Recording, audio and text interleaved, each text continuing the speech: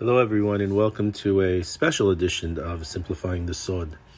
We just finished the holiday of Shmini Atzeret Simchat Torah, and that's really the culmination of 3 weeks of holidays. And today really was a very special day. I hope you had an amazing day dancing with the Torah. The rabbis tell us that if we dance with the Torah today, we make up for all the times we danced in the wrong places with the wrong people. But there's something very, very special. We read today, Vezot HaBeracha, and this is the blessing. And the question is, as tonight begins Isru Chag, tomorrow, Wednesday is Isru Chag, and in a way, because we don't say Tachanun, we say Yihishem through the end of the month, through Rosh Chodesh and till the second day of Cheshvan. So for really a full week, is the full week also potentially like Isru Chag? Can we carry the blessing, the special day of Shmini Atzeret Simchat Torah? Can we carry that over and bring that blessing in tomorrow and for the rest of the month? And there's something very, very special about the blessing of Shmini Atzeret. The today, if you notice, everyone dances with the Torah. Everyone is invited into the middle to dance with the Torah, and it's very interesting because it's different from the Simchat Bet Shuava, the water joy that was done in the Bet Hamikdash, where only the rabbis, only the top were the ones who danced, and everyone else watched. But in Simchat Torah, everybody is involved. We gave a class last year on Vezot HaBeracha. If you have a chance, you may want to go back and look at it, on the special idea of this number 8. Shmini Atzeret is the number 8. And very briefly, we explained the difference between the system of 7 and 49, which is within nature, and the system of 8 and 50, which is beyond nature. We know that 7 represents many of the things within nature. We spoke about the 7 colors in the rainbow, the 7 days of the week, the 7 notes within music. Everything in nature seems to revolve around this idea of 7. And when we go beyond the 7, we go to 8. 8 is beyond nature. We know that the Greeks were very focused on the physical world. And this physical world is often represented by the space. By space, we have north, west, east, south, up, down, and we have the center. Those are the 7 points. And beyond that is the 8th point. The Greeks, who were fond of the beauty of nature, the beauty of the human body, everything was perfect within nature, are represented by the 7. In Bnei Israel, we go beyond the 7. We go to 8. The holiday that we celebrate in overcoming the Greeks is Chanukah, and Chanukah has 8. We have the Brit Milah, which is taking the body to the next level of perfection, and that's on the 8th day. And Shmini Atzeret, which is a holiday set apart for the Jewish people, different from the other 7 days where we bring the sacrifices for all of the nations of the world, the 8th day is separated.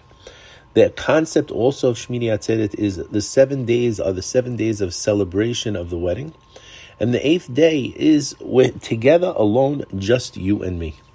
And this is the idea. We're together alone, just us with Hashem.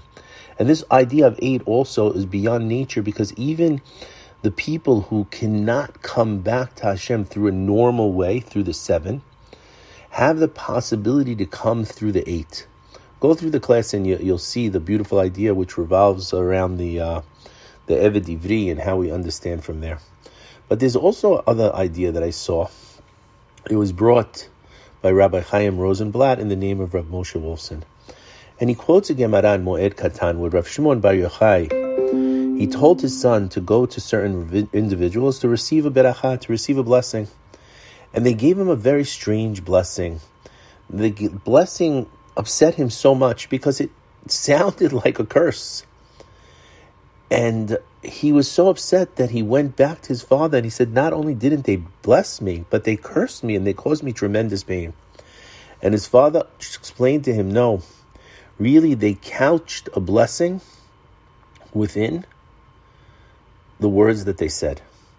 The question is, why was it necessary to do that? And they quote the Nezer HaKadosh, who explains that a prayer never returns empty-handed from Hashem. Hashem is the source of mercy. Nevertheless, sometimes we pray and our prayers are blocked. They're blocked by angels who attempt to block us. The Zohar HaKadosh says, though, that the angels can hear our words and they could refuse to take the words or block the words from going. But they can't read our thoughts. So if we bury a blessing within words that sound like a curse, then the angels can't do anything. And we see that Moshe Rabbeinu, which we read right before Rosh Hashanah, we read the 98 curses, and many say that within those curses, really, Moshe is hiding the blessings within his mind for Bnei Israel, so the angels couldn't block the blessing. But if that's the case, then how do we have this parasha, Vezot HaBeracha? Vezot HaBeracha is a beracha straight out, nothing hidden at all. Because on this day of Simchat Torah, on this day of Shmini Atzeret, on this 8th day, which is beyond nature, there's no blockages. Everything goes straight. And the idea is, this same advantage that we have on Shmini Atzeret, on Simchat Torah, this same advantage definitely continues into Isru Chag, which is again tonight and tomorrow. And I'm going to propose that it also will enter through the rest of the month. But what do we have to do to access this? What do we have to do to access this beracha? And this is a beracha without end. A beracha without end, without blockage. Hashem wants to give us constantly. This is a beracha, no blocks going up, no blocks coming down. How do we access? Now we begin the cycle of the Torah one more time.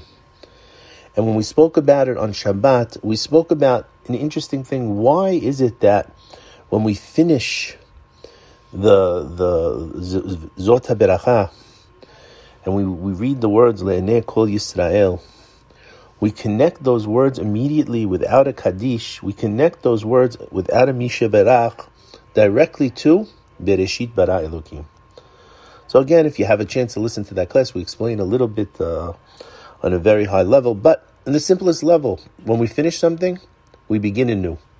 Because with Bnei Israel, there's not a linear system. It's not we begin at A, Bereshit, and we end at Z, Vezot HaBeracha. What it is, it's a cylindrical system that's rising and rising and rising and rising.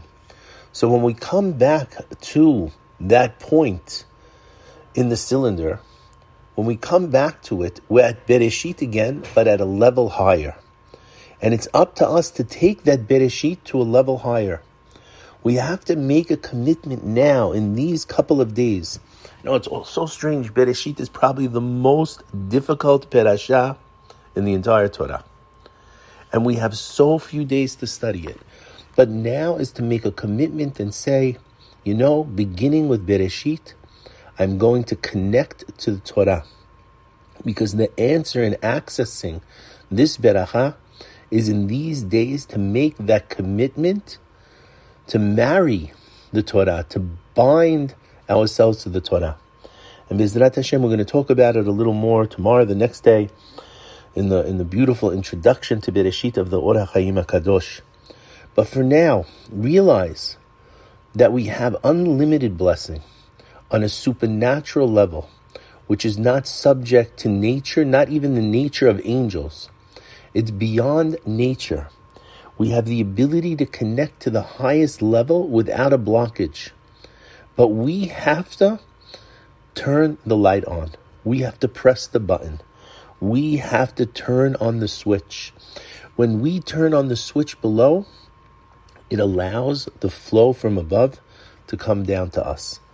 B'ezrat Hashem will commit to this now. If we haven't committed it already, now, tonight, tomorrow, commit yourself through this week and say, okay, Hashem, I'm with the Torah.